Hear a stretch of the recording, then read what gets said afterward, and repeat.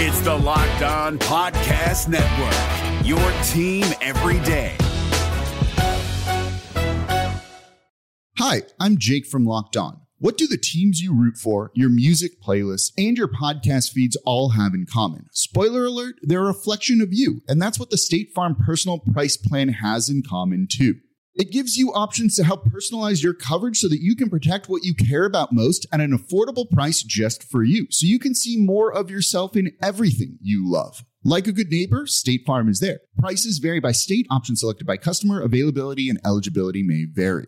Kyle Krabs here, host of Locked On NFL Scouting. Join Joe Marino and me every day as we provide position-by-position analysis of the upcoming NFL Draft. Check out the Locked On NFL Scouting podcast with the Draft Dudes on YouTube or wherever you listen to your favorite podcasts. Locked On. Locked On. Locked On. Locked On. Locked On Cowboys. Locked On Cowboys. Welcome back to the Locked On Cowboys podcast, part of the Locked On Podcast Network. Thank you for tuning in. I am your host, Marcus Mosier. You can follow me on Twitter at Marcus_Mosier. And joining me today is Landon McCool. You can check him out on Twitter at McCoolBCB. You can also listen to him on the Best Coast Boys podcast. Landon, what is going on, sir?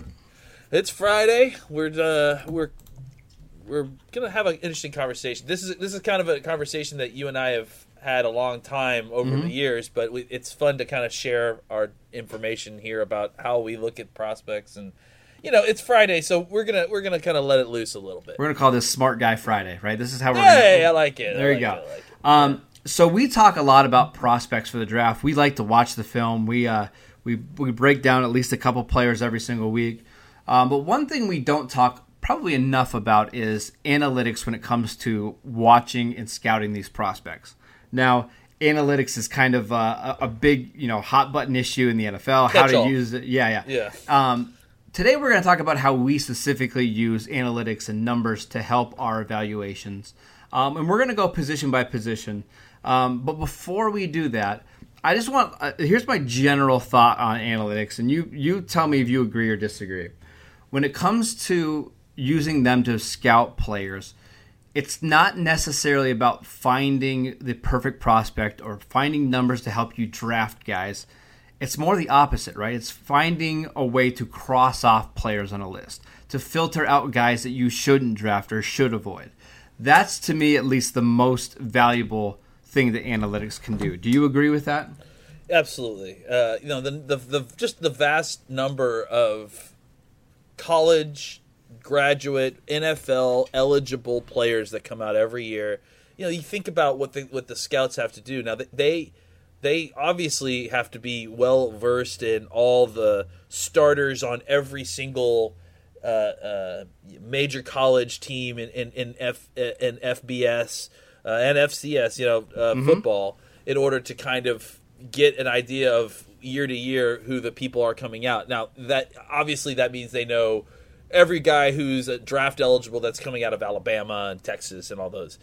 I think what this helps you do is really kind of helps you narrow down what is a very, very large field to kind of focus on, okay, look, if we cut out the guys who, kind of don't meet the bare minimum athletic requirements for the threshold. position. Yep.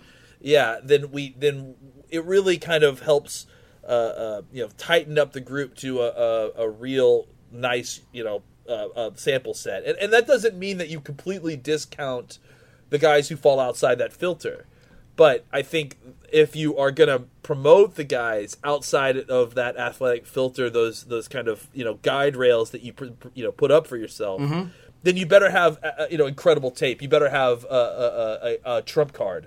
You better have something to your game that would make you the exception to the rule, and because that's really what we're trying to cut out is the guys who are clearly not athletic enough to be doing what they're doing in college at the NFL level. Right. And to eliminate them from having, spend a lot of time grinding tape to see if they can do it. Yeah, if I was running a draft room, I think the best way to do it is you would cut down the list of prospects from, 1,000? I'm not even sure the number that you start with. I mean, I'm sure it's close to that, and whittle it down to, 80 or 90 names, and then rank those guys. And then you can have a separate board of guys that maybe don't hit the thresholds everywhere. We could call it the scouts board, the film board, where, okay, these are the guys that we'll consider on day 3 and undrafted free agents. Let's go ahead and rank those guys. But the top 80 players, 80 or 90 players in the draft, these are the guys that we're targeting with our premium picks.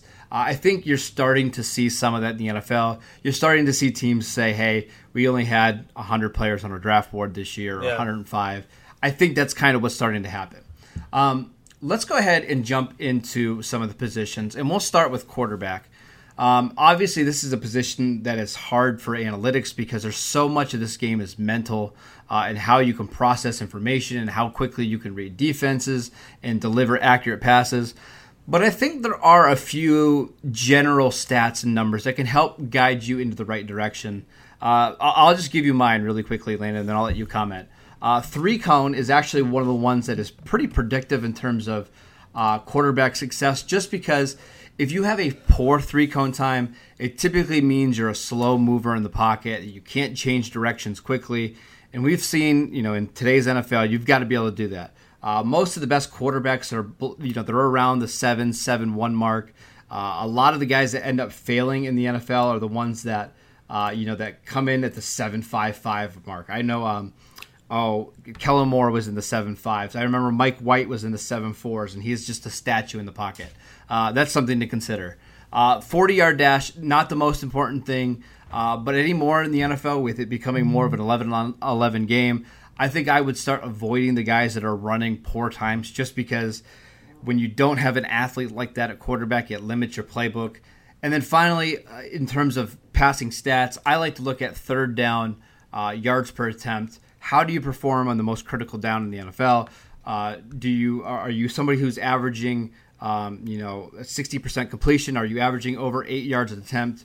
I found over the last decade that there's been no successful quarterbacks in the NFL who average under 7 yards per attempt on third down in college. Just one of the numbers I like to use for a filter. Any thoughts on those? Yeah, I really like the third down filter because I do think that is one of the things that, there's a lot of variables across college football, so many different schemes, so many different ways to get players open and get, to create kind of not false stats, but, just create numbers that really makes kind of analyzing quarterback stats pointless. If you're gonna go play for Mike Leach, your numbers are gonna be incredible. That doesn't mean you're an incredible quarterback. Right. And if anything, I think what ended up happening with Gardner Minshew is that everyone looked the other way because everybody comes out of that offense with incredible numbers. So he kind of got overlooked in sort of a backwards way, right? Because Absolutely. They just assumed that because hey, everyone does that. That's not like it wasn't impressive. So I also, as far as numbers go, I think there are some other things that just measurements that to look at. We've talked about football velocity, throwing velocity, hand size. I know that neither one of those get beat up by a lot of people that hate, and especially, usually because guys like Jared Goff and others that have had small hand size. Joe Burrow came out recently, obviously, and said things. They talk, and I understand they get personal about it, but I think that there is something to it. It is a data point that does kind of translate to your ability to hold on to the football, and also I kind of think that you've seen that guys who have bigger hands tend to have an ability to throw in bad weather better. Sure, because absolutely. they are able to control the football. They're able to grip it and rip it, as they say. The velocity thing is more of a threshold. Absolutely. I was going to say the handhold is too. Yeah. Because you having a big hand doesn't make you be a good quarterback. And sometimes there's actually no correlation to the biggest hand quarterbacks. But it's one of those things, if you have smaller hands, the likelihood that you are going to be able to throw in bad weather with rain, snow, or hold on to the football when you get sacked. Jared Goff is a perfect example, right? Yep. He has small hands. It doesn't impact his accuracy necessarily, but he has one of the highest fumble rates in the NFL. Is it necessarily correlating? I'm not sure, but it is one of those things that you definitely want to see a quarterback hit that threshold. Yeah, and the same thing with speed. It's just, Sure. I want to see if you can get the ball where it needs to go at the point that it needs to get there.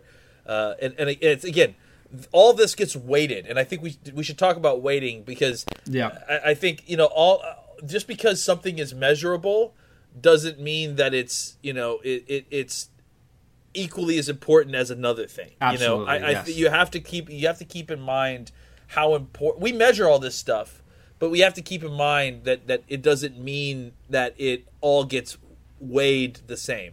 Some things are very trivial, some things are very important, and I think especially with quarterback, a lot of this stuff is kind of more trivial stuff. It's really about watching the tape with these guys. All right, what about running backs? Because I'll be honest here, I don't have a lot of things for running backs that I look for, except for speed. I just can't have you run in the 4.8s. You know what I mean? Other than that, there's really nothing there that I've studied that correlates strongly to NFL success or lack of NFL success. Yeah, I mean, I think and running back is really maybe the best example of a position that, with analytics, I think, I want to see certain speed and certain agility for players that have certain playing styles. Yes, I think that's the correct way to do it. Yep. Like the guys that are speed backs or change of pace backs, I want to see that speed in a translatable way. And I think that can be done with the 10-yard splits, with the 40 in some ways, the 3 cones. I think the shuttles are helpful as far as if you're trying to determine that change of pace player A is actually that type of athlete. There is some usefulness there. But I would generally say, and you may feel differently than me, that running back is probably the bottom of the list as far as how much I put analytics into it. Yeah, I was going to say that and linebacker are the two for me that I don't put any really stock into the analytics. I need to see the players play. I need to see how they process the information, because both of those players it's about how they combine what they see with their eyes with how quickly their bodies move, right? And that's really difficult. You can measure an athlete running really incredible speed, but if they can't get the mental processing part done sooner, in order, while they're trying to see the hole, and this is on both sides of the football, while the hole is developing, if you're a linebacker, you need to see it and then go. If you're a running back, you need to see it and then go. That's not something that's easily measured with athletic numbering testing. Yeah, maybe eventually in the future when we get some more people doing some of these data analysis, we'll get some stuff for running backs. But the movement stuff, movement tracking stuff, that I think will be very interesting data for running backs eventually. I agree. I'm hoping that eventually we get some of those, next gen stats when it comes to the running backs and their athleticism and how quickly when they see a hole open they can get through it or they make a decision. Let's take a quick break. We'll come back and we'll talk about wide receivers. Is your team eliminated from the playoffs and in need of reinforcements? Maybe it's time for a rebuild, or maybe they're just a player or two away from taking home the Lombardi Trophy. Either way, join Keith Sanchez and Damian Parson for Mock Draft Monday on the Locked On NFL Draft Podcast. They'll tell you which college football stars your team will be taking in the 2024 NFL Draft. Check out Mock Draft Monday on the Locked On NFL Draft Podcast. Part of the Locked On Podcast Network. Your team every day. Guys, we talk about physical fitness all the time, but there's another side of the game that is just as important. I'm talking about mental fitness. Calm, the #1 app for sleep and meditation, has teamed up with LeBron James to help you train your mind. LeBron and Calm know that your mind is like any other muscle in your body, and Calm can help you train your brain so you sleep better, have less stress, and perform at your best. And if you head to calm.com/lockedon, you'll get 40% off a Calm premium membership. Again, that's 40%.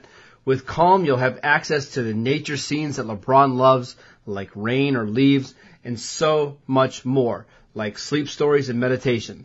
For a limited time, our listeners can join LeBron in using Calm with a 40% discount to an annual membership at calm.com/lockedon. Unlock content to help you focus, ease stress, and sleep better. Get started at calm.com/lockedon. That's calm.com/lockedon.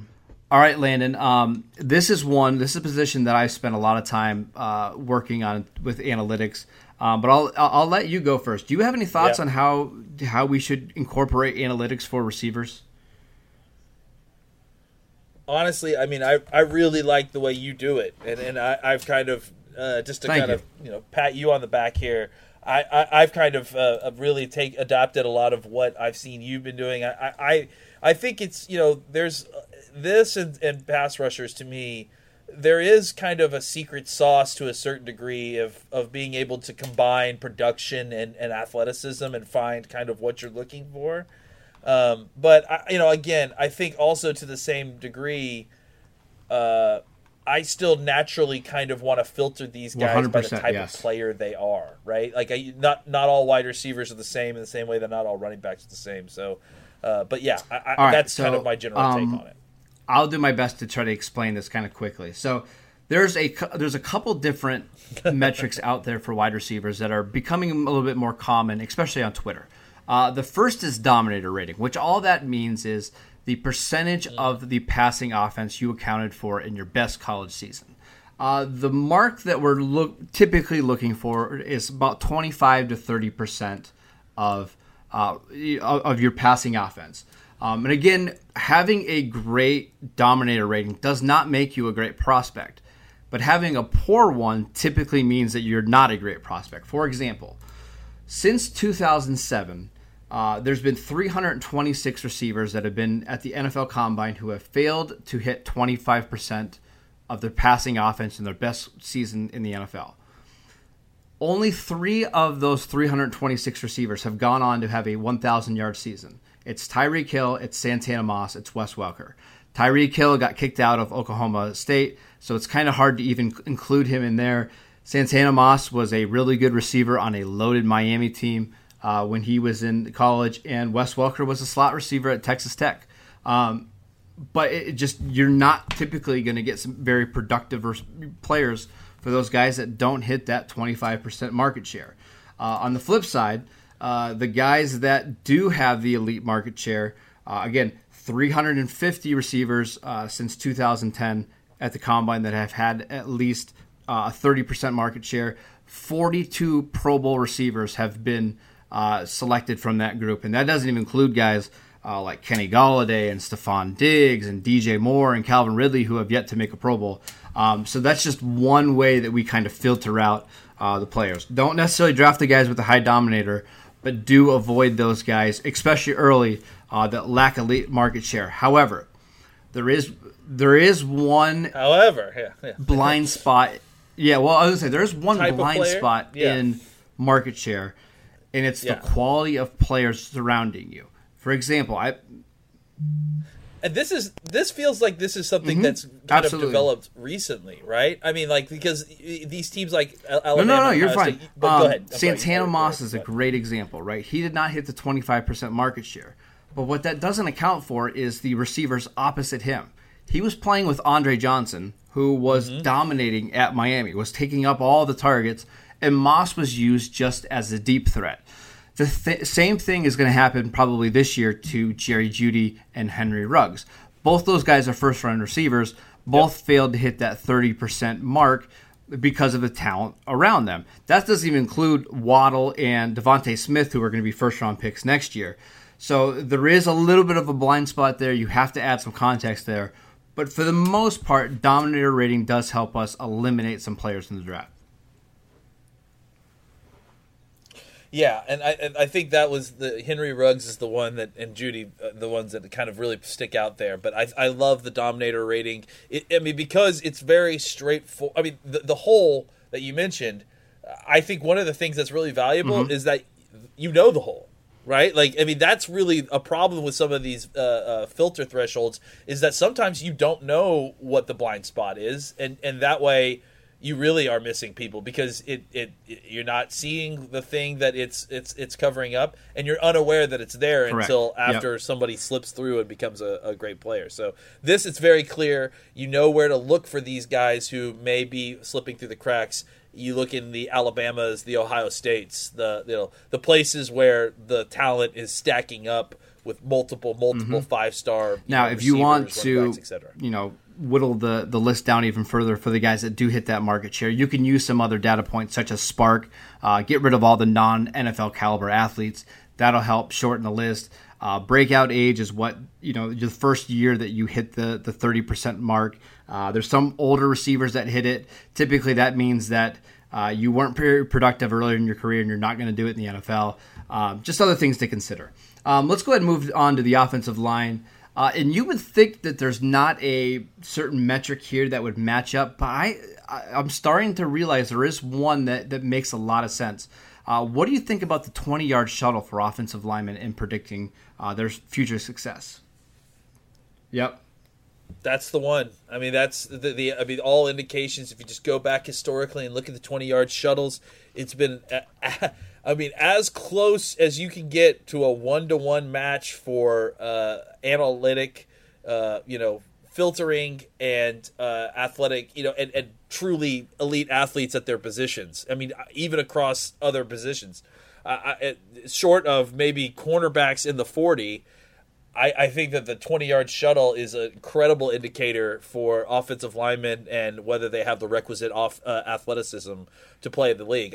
It's in one of the positions that is notoriously difficult to kind of measure talent by athletic testing because of it being so much of a strength position. And frankly, I think that as a community, we have not done a good job at measuring strength at the combine or through testing. I think that the bench press is woefully pathetic at measuring what we're trying to get. So I think, outside of being able to measure that and be able to measure, hashtag grit and hashtag toughness, which are buzzwords, but I think very real.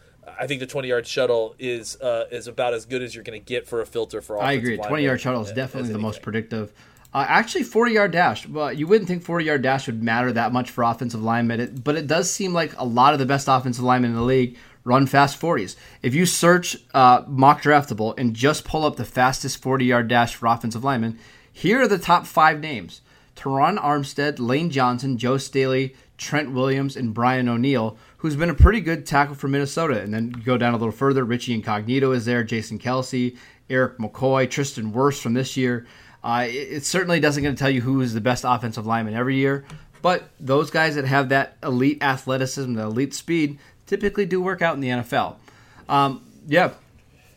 That's why it's not a great filter, but it's good for helping you find potential guys who may be slipping through the cracks that you're like, this guy might actually be better than we think he is. Because I don't think, it's not a great filter because I think there's a lot of good offensive linemen out there that didn't run great 40s. But there are very few bad offensive linemen. Well, can I give you a name that this year is a perfect example. Ezra Cleveland from Boise State. I don't even know. Yeah, I don't know how much you knew about him. Exactly. I didn't know anything about him going into the combine. But he, was an absolute star. He's almost a 3 sigma athlete for an offensive lineman. Ran a 4.9 340. Now it's time to go back and look at his tape. Does he play to that athleticism on the field?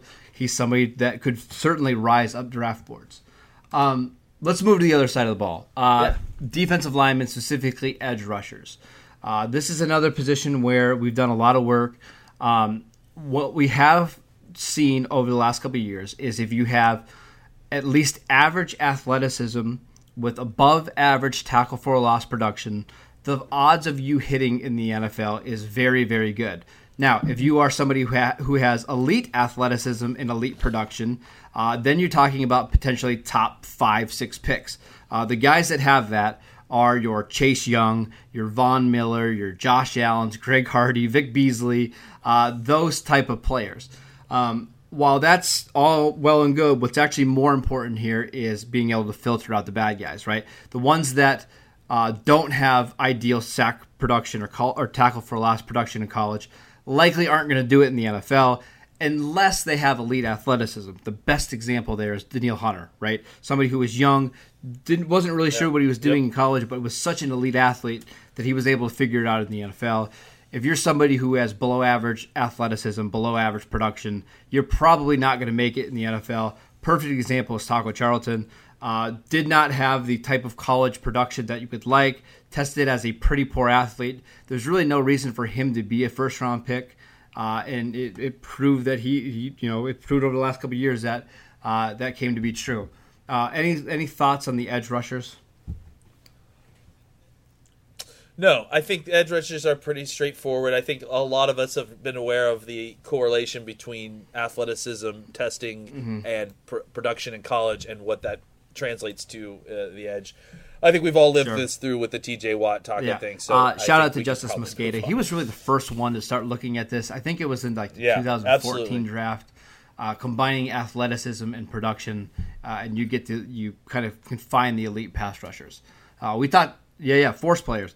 Used to be math rushers. I know he changed the name all over, but something to pay attention to. He's less good at branding as he is at coming up with defensive tackles. You can certainly use the same kind of numbers to tackle for a loss and athleticism. However, there's a little bit more variance here. We were just talking pre-show about Derek Brown, and I think sometimes you need to add some context here because defensive tackle position where if you put together a database of players like I have, you have guys that weigh 280 pounds like Ed Oliver, all the way to guys that weigh 365 pounds like a Brandon Williams. And there's a whole bunch of guys in between. What do you look for when it comes to defensive tackles? Again, I think this kind of goes back to what we discussed with some of the other positions where it depends on the kind of player inside of the position, right? Defensive tackle is a catch-all. Your 350-pound nose tackle should not be held to the same filters as your 287-pound three technique, So I think really some of the things we discussed, 10-yard split. I think 10-yard split for almost every player at any position I think it's more important than has 40. Some value. I really do. Yeah, I absolutely. I mean, depending on the position, I think for corner, 40s are still very important because they do have to run 40 yards sometimes. But I think 10-yard split is an actual more, kind of accurate look of what most NFL players do, in movement-wise on the field, especially defensive linemen, people that are getting off the ball quickly. 10 yards at a time is about as far as you're going, right?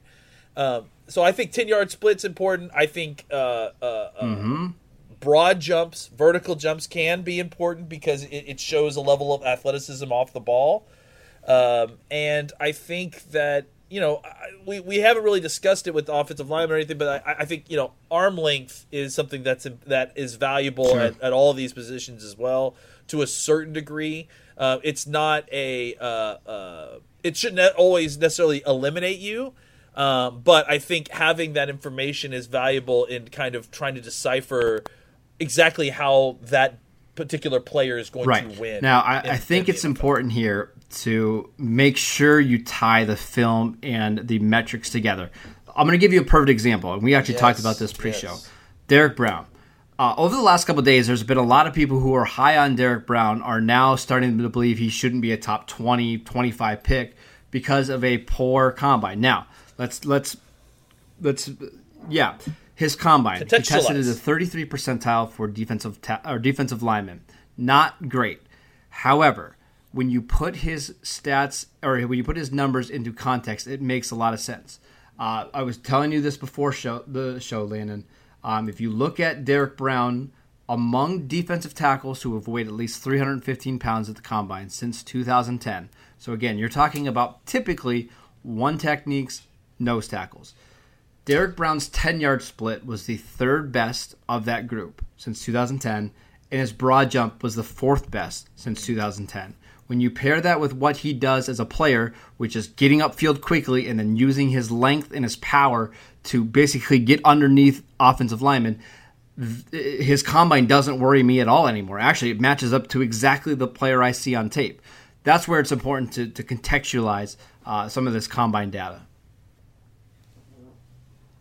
Yeah, absolutely. And again, kind of going back to what we're saying, the player density is a huge thing, how big they are and taking that into account and trying to measure a guy like Derek Brown on a field where, this is not his game.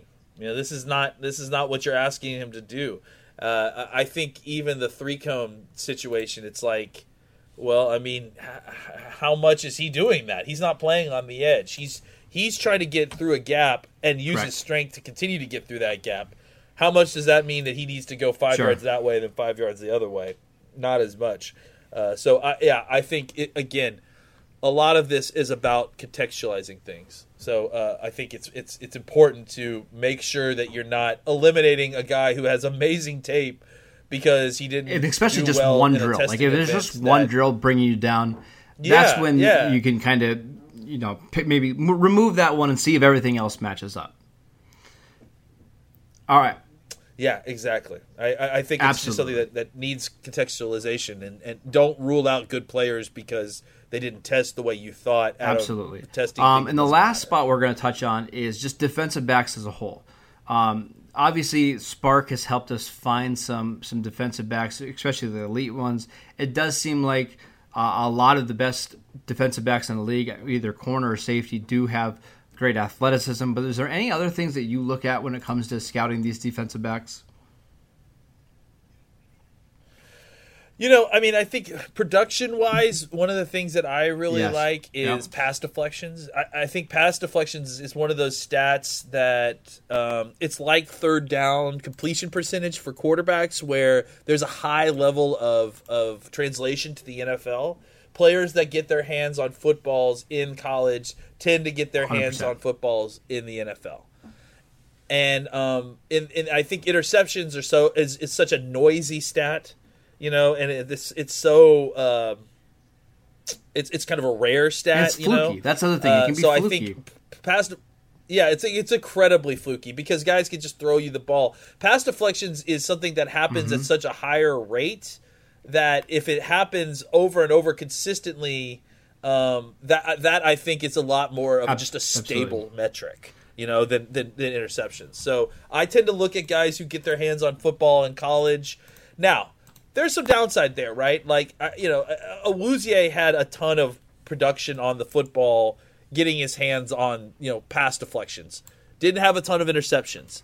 Mm-hmm. That's kind of what we're seeing in the NFL is that he's there, and then it's really a question of did he get his head around in order to make a play on the football. I still believe in Awuzie improving here, but that is the kind of thing that you need to watch out for is, okay, these guys are getting their hands on football, but is it consistently a problem that he can't seem to track the football? Like, how good is pass deflection? How good is 15 pass deflections when you've had, let's say, 35 point of attack opportunities? That's not a great percentage. So again, I've started to do some work on some of these cornerbacks and their pass deflections per game. Because that matters too. If you have a guy playing 10 games versus 14, the one with 14 should have more pass deflections.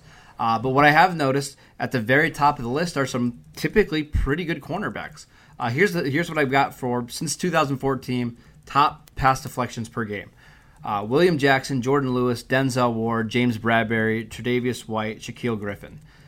Pretty good list of guys right there. Now, Jordan Lewis isn't on the same caliber of those guys, but if you're averaging that many pass deflections per game, typically means you're handling things okay. But again, we need some more context there. We need to find pass deflection rate on targets. That'll be all stuff that we continue to work on, over the next couple of years as analytics become more part of our draft process. Landon, just kind of tying things up. Any overall thoughts on analytics and how we should use them going forward, specifically maybe tied to this draft? I mean, you and I have been doing some version of this for a long time now, and it's kind of one of those things where you you take something, you try it out for a little while, you see how it works, and then you kind of hold on to little pieces here and there, and it all becomes part of your process, right? I think the big thing for me, and I mean, I've said this so many different times about so many different things, but I think, again, it really sticks here. Absolutely. You need context for all this stuff. Like, you need to be able to explain why this is that way. It's not enough to just take that number and then have that number. You need to be able to try to resolve what you see with athletic testing with what you see on tape, and then try to figure out, okay, it's this way, but does that really matter? You count everything, but not everything counts the same, and I think having the kind of context there. Analytics are at their best when you can use the film to kind of verify with what you're seeing, right? If we watch a film and we see, hey, Derek Brown's in the backfield a lot. Well, he might not have the sacks that some other people have. His 12 tackles for a loss, you can see that he's in the backfield a lot, and that measures up to what the above their class average. That's how you can use it to your advantage. We'll continue to talk about analytics through this whole draft process. When we talk about these players, when we scout the defensive backs and the defensive linemen, we'll make sure we reference a lot of these things. So keep an eye out for that going forward. Make sure you guys are following Landon on Twitter at McCoolBCB. You can follow the show at Locked On Cowboys. Continue to rate us, review us, give us your questions, give us players you want us to watch. I've been noticing that you guys have been doing that over the last couple of days, and that always is very nice for us. You can follow me at Marcus_Mosier, and we will see you next time.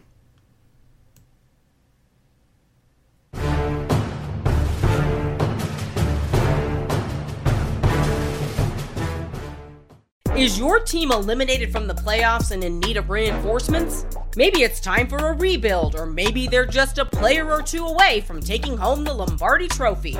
Either way, join Keith Sanchez and Damian Parson for Mock Draft Monday on the Locked On NFL Draft Podcast. They'll tell you which college football stars your team will be taking in the 2024 NFL Draft.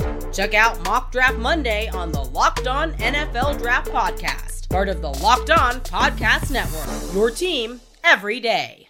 If you're looking for the most comprehensive NFL draft coverage this offseason, look no further than the Locked On NFL Scouting Podcast. Join the draft dudes, Kyle Krabs and Joe Marino, as they go position by position through the NFL free agent class and into the star-studded crop of college stars who will be selected in the 2024 NFL Draft.